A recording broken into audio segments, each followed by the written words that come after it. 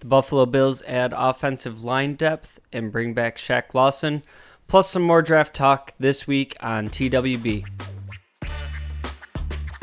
You're now listening to the Wandering Buffalo podcast with your hosts, Andrew Chang and Justin Godwin.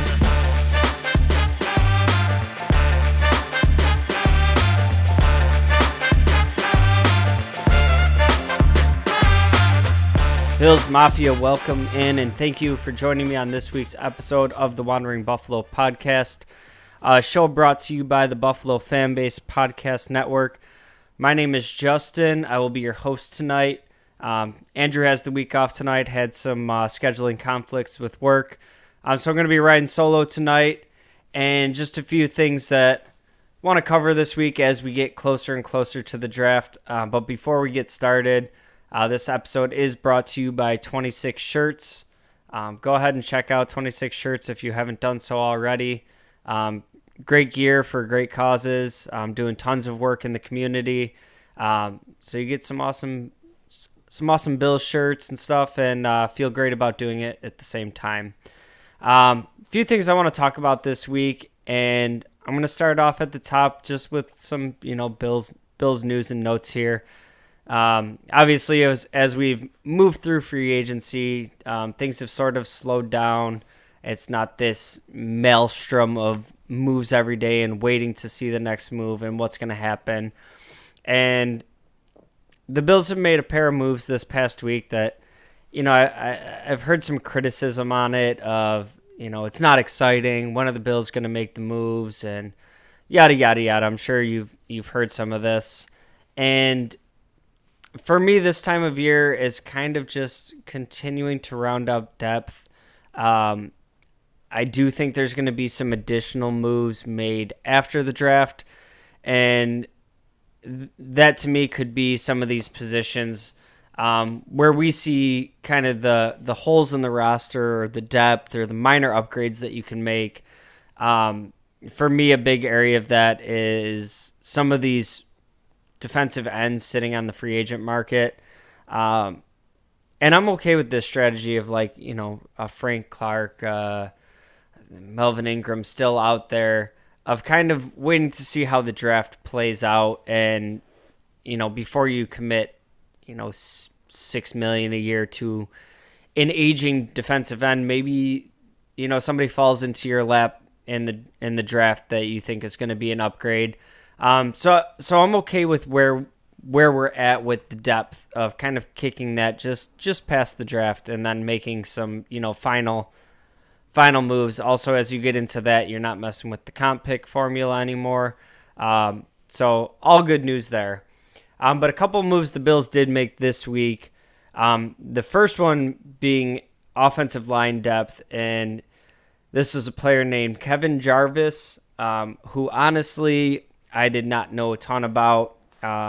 He came into the league last year as an undrafted free agent for Detroit. What I do know about this guy right here, measures in at 6'6", 325 pounds, and he has some positional versatility on the offensive line, which obviously this organization loves. And, is this the sexiest news to, get coming across your news feed? No. But it's rounding out some offensive line depth and getting some different bodies in there, and another very large human, which, for everybody out there that's, top priority is protecting Josh Allen. This is one of those moves that they make this time of year to kind of shore up that depth. Off-season competition, trying to get the best guys out there, whether it's in the starting five or, it's the backups. And as it stands right now, I believe there's 22 roster spots open. As it stands, we have 6 draft picks. So just as we're rounding out that roster, we're gonna see a ton of moves like this. I wouldn't be surprised if there was a lot of moves on both sides of the trenches, especially on the defensive line, being that we have literally no players under contract beyond this year.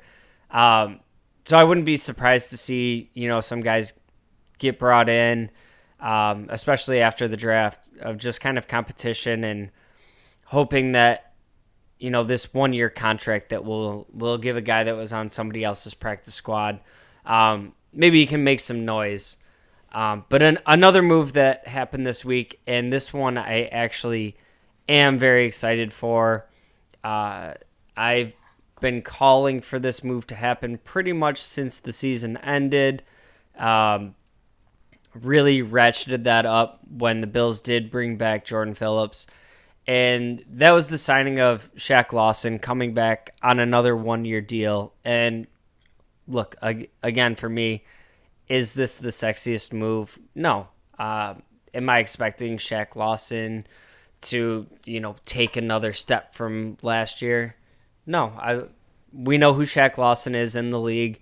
I'm not expecting him to come in this year with something to prove and get 15 sacks. What makes me so excited about this move is continuing to establish the floor of what we expect out of the defensive line. And going back to last season, Von Miller goes down with an injury.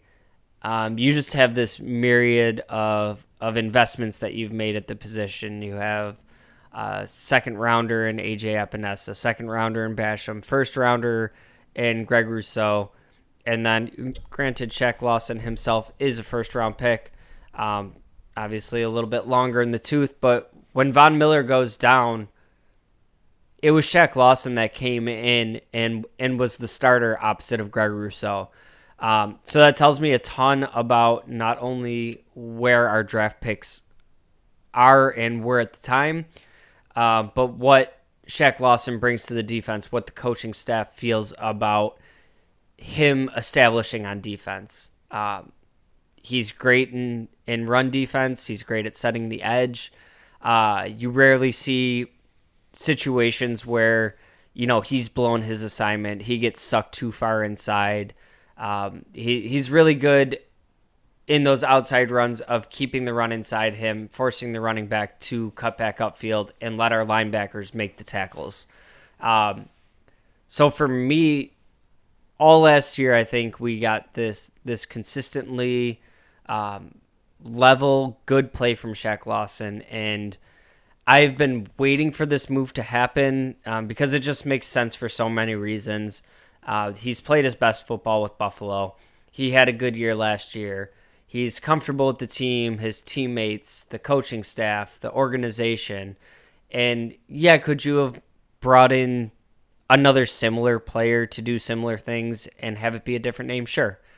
But bringing him back on just a dirt cheap 1-year contract to reestablish that floor, especially while Von Miller's out for, who knows how long of the season, just makes a ton of sense to me. And the other reason I really like this move is it doesn't have to change what your lineup looks like if you do get a leap in play from AJ Epinesa, if you get a leap of play from Boogie Basham. Am I over here overly optimistic that these two are going to set the world on fire this year? Not necessarily, but there's still young players that we're developing, and we've, especially with Epinesa, toyed with his body weight and where they want him playing and, slim down, bulk up, just kind of having that consistency and a regular offseason.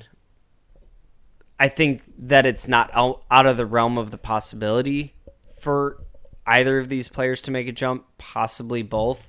But if that happens, okay, then let's say they both develop and become who you thought you were getting in the draft.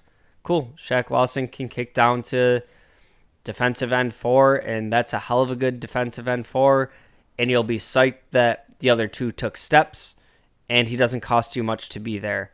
I think he's a great locker room guy. He's been a great team guy.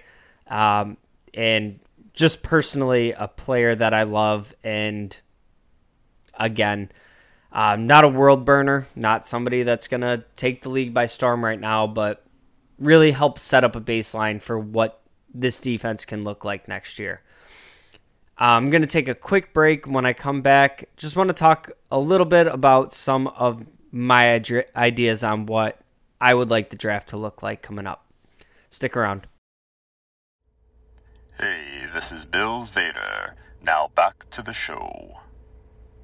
Welcome back in, and thank you again for joining me on this week's episode of the Wandering Buffalo podcast.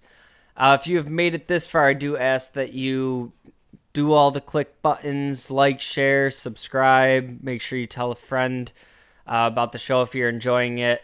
Leave us a rating. It's greatly appreciated, and it does help us be able to keep putting out these episodes every week. Leave a comment if there's anything you want to talk about, anything you agree with, disagree with, something you'd like to hear us talk about. All that, greatly appreciated, and thank you in advance. Want to get back into this episode and just talk a little bit about, I guess, kind of my big picture philosophy of what I'd like to see from this draft. There's so much out there right now of, players people want to see the team sign, and mock drafts and all of these things. And I thought about doing a mock draft this week. Might go ahead and drop one right before the draft next week. But there's so much uncertainty in those, and I've done a ton of them myself. And depending on what networks you use and whose big boards you're working off of, you can really kind of make anything you want happen. And it is within the realm of possibility, I guess. But, I can give up the next couple of years of first and second round picks to get us into the top 10 and take whoever I want. And to me, that gets a little bit tricky on trying to be predictive. And there's a certain level of fun to it of, like, if I was a GM, this is what I would do. But it's overall not super beneficial to kind of try to project out into what we're anticipating seeing on draft day, right? I have learned, for better or for worse, mostly for better, through this tenure of Brandon Beane, that he and I don't think the same on a lot of things. And thank your lucky stars that he doesn't think the same as me, because I was a huge Josh Rosen fan. I remember on draft night, the year we took Josh Allen, just being super pissed off that we selected the wrong Josh. So I don't try to get too far inside of Beane's head, because if he starts thinking the same way I'm thinking, it might be a dangerous game. So just kind of my overall philosophies of what I would like to see from this draft. And there's a ton of traction out there in mock draft communities, just kind of in football discussion in general, about the Bills taking linebacker round one. And this is something that I've done in a lot of my drafts, mock drafts. I'm pretty sure the one I posted through our social medias, I'm pretty sure I took Jack Campbell in the first round. And I don't know, the more I think about this, the more discussions I've had, it just seems to be the spot that I go to, just because of how glaring of a need it is, in my mind. And I'm not overly convinced that the answer to that spot is on the roster between Dodson, Bernard, and Balin Spector. I'm not convinced that the answer is there. I do think there's possible, stopgap guys in free agency if you want to attack that after the draft. The big one for me would be Zach Cunningham. But the more I look at this and the more I see kind of pretty consistent, valuation of Jack Campbell kind of being mid-second round. My initial thought here was, don't play games. Who cares if you call it a reach? If, you get a C grade in the draft, if that's the player you want, go get him, and don't roll the dice of him being there in round 2. And kind of since I started looking at the draft, I've kind of switched my philosophy here a bit, and this kind of came with McDermott's taking over the defense. We were able to bring back Poyer, which I didn't think was going to happen. You got Kyrie Elam going into year 2. You have Trey White hopefully coming back fully healthy. You have Micah Hyde coming back fully healthy. It looks like DeMar Hamlin's going to return at some point possibly. And for me, based on the defense that we had last year, the defensive success that we've had over the past few seasons, to me, there's been so much investment made into the defense. When you look at, Rousseau, Basham, Epinesa, Terrell Bernard, just all these players, Kyrie Elam. And for me, this is like a season to push all the chips in for Sean McDermott. You're taking full control of the defense. You're doing the defensive play calling. To me, his bread and butter in the NFL was defense, and that's how he got this job. So, yes, you lost Tremaine Edmonds, first-round pick that was, a leader of your defense, all that. You also got back from a top 5 defense last year. Jordan Poyer was able to come back. Micah Hyde missed all of last season. You're going to get Von Miller back at a certain point this season. All that high draft capital that you've used on the defense, to me, if this is, the biggest deficiency on that side of the ball is a middle linebacker, this should kind of be on Sean McDermott to be able to, cover up that weak link that may exist there and use those pieces that he has at his disposal and that electric secondary. Haven't even talked about Taron Johnson, the safeties. Use that and be able to scheme over, one weaker link. Maybe it's Bernard in there. Maybe you pursue Drew Sanders or somebody else in this draft in the second, third round. But for me, I don't want this first round pick to be spent on defense. And I know there was a lot of moves made in free agency to kind of add to the offense. We see Deontay Hardy, Trent Sherfield, just some retooling on the offensive line with McGovern coming in, some depth being added. To me, this is, if Sean McDermott is this defensive genius that he is, okay, we shouldn't really have to worry too much about that. Let's load up on the offense. Let's get Josh more protection. Let's start looking at some weapons. And in particular with that first round pick, I don't think there's a ton of receivers that merit a first round selection. Jackson Smith in Jigba is obviously one of the biggest names out there. I don't think he falls into your lap at 27. There were some rumors this week about, maybe the Bills would trade up. I'm not sure how much credence I give to that, but either way, if you're going out to, really make a move to bring in a weapon for Josh, that's awesome. If you're trying to get him more protection, I'm here for it. I just think that this draft is a great opportunity to kind of make some investments there that we haven't seen huge investments made on the offensive side of the ball since we got Josh Allen. If you look at some of the talent that you surrounded him with at wide receiver, like, yes, you brought in Stephon Diggs, but before that, we're talking about, he was throwing to Deontay Thompson, Zay Jones, Kelvin Benjamin was in the mix. Smoke Brown came in and Cole Beasley, and they had some great years with Josh Allen, but how much of that was because of the talent that they gave Josh Allen at receiver, and how much of that was, Josh Allen elevating their play? These dudes coming in and having career years. Yeah, it's probably a little bit of both. But we haven't really, outside of Diggs, seen significant investment in the wide receiver position.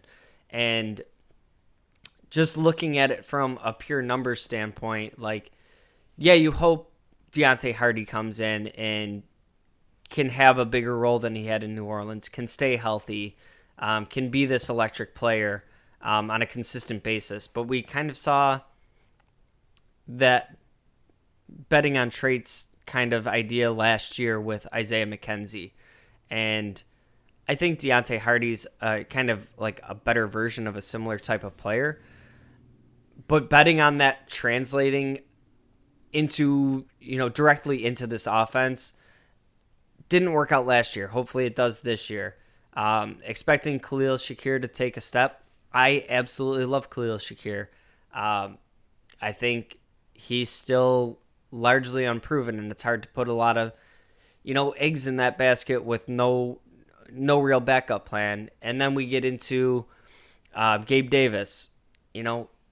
He's in a contract year. Are you going to extend him to a big contract with some of his up and down play?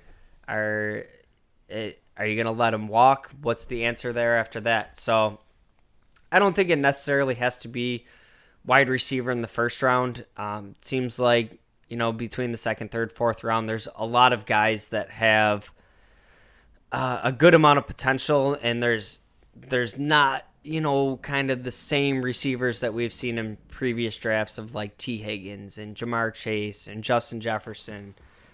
There's not a ton of those types of dudes in this draft. So just looking at what we have on the roster right now in the wide receiver position and kind of looking towards the future, didn't even mention in there, Diggs is getting older. I think he's still playing at an elite level, like top 3-5 receivers in the league. But he's not getting any younger. So for just looking at, what we could use on the roster for next year and what we could be looking at needing in the next year or two, I think an investment at wide receiver would be a smart move this year. They're also very expensive on the free agent market, and having that cost control, if you can get one of these top level guys, is absolutely huge. Also looking at the offensive line and protecting Josh Allen. We've made some moves. I mentioned bringing in Connor McGovern. I think he's an upgrade over Saffold. I sure hope so. I think Saffold was, a pretty big disappointment last year. But even at that, when's the last time we've seen, investments made in the offensive line through the draft? The last one that comes to mind for me was Cody Ford.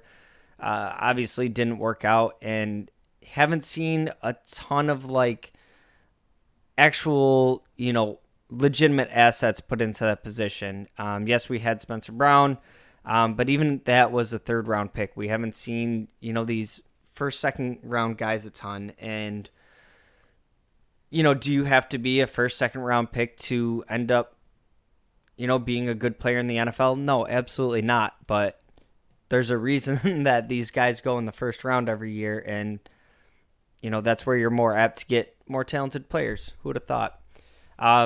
So overall, I'm feeling better about the offensive line this year. But I think Spencer Brown is still a huge question mark, and I have some confidence on Spencer Brown continuing to develop. I think he had really weird circumstances coming into the league. He had very limited snaps playing tackle coming into the NFL, and kind of just went right into a starting role.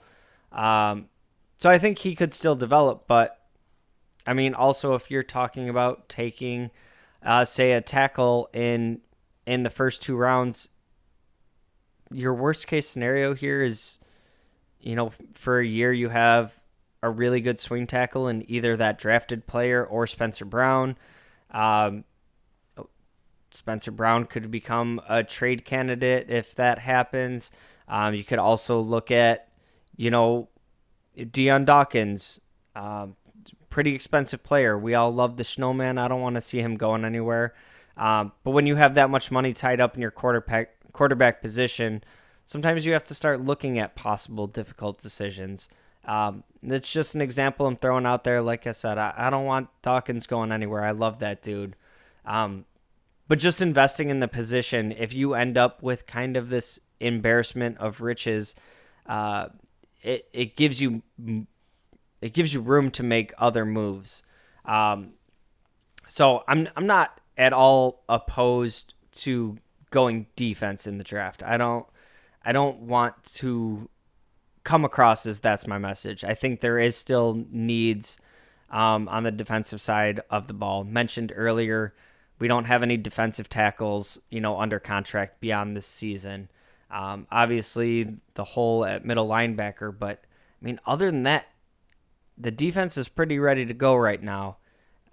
Could you invest some draft picks into some later round defensive ends that you hope pan out? Maybe you find a hidden gem. Yeah, I'm all for that. But with this defense getting back healthy, between how many Pro Bowlers you have on that side of the ball, first round picks, second round picks, there's just talent all over the place. And at least towards the top of this draft, I really want to see kind of the same investments being made into your offense. Help out your quarterback that you're paying, a $250 million contract. Make sure he's staying upright. Make sure he has guys that he can push the ball to. So that's going to wrap it up on this week's episode. Just some of my thoughts on the draft. Next week will be coming out right before the draft is happening. So a little bit more draft talk, and then we'll actually be talking about the players that we've been selecting, how we think they fit with the team, all that kinds of good stuff. So make sure you tune in every Monday to the Wandering Buffalo podcast.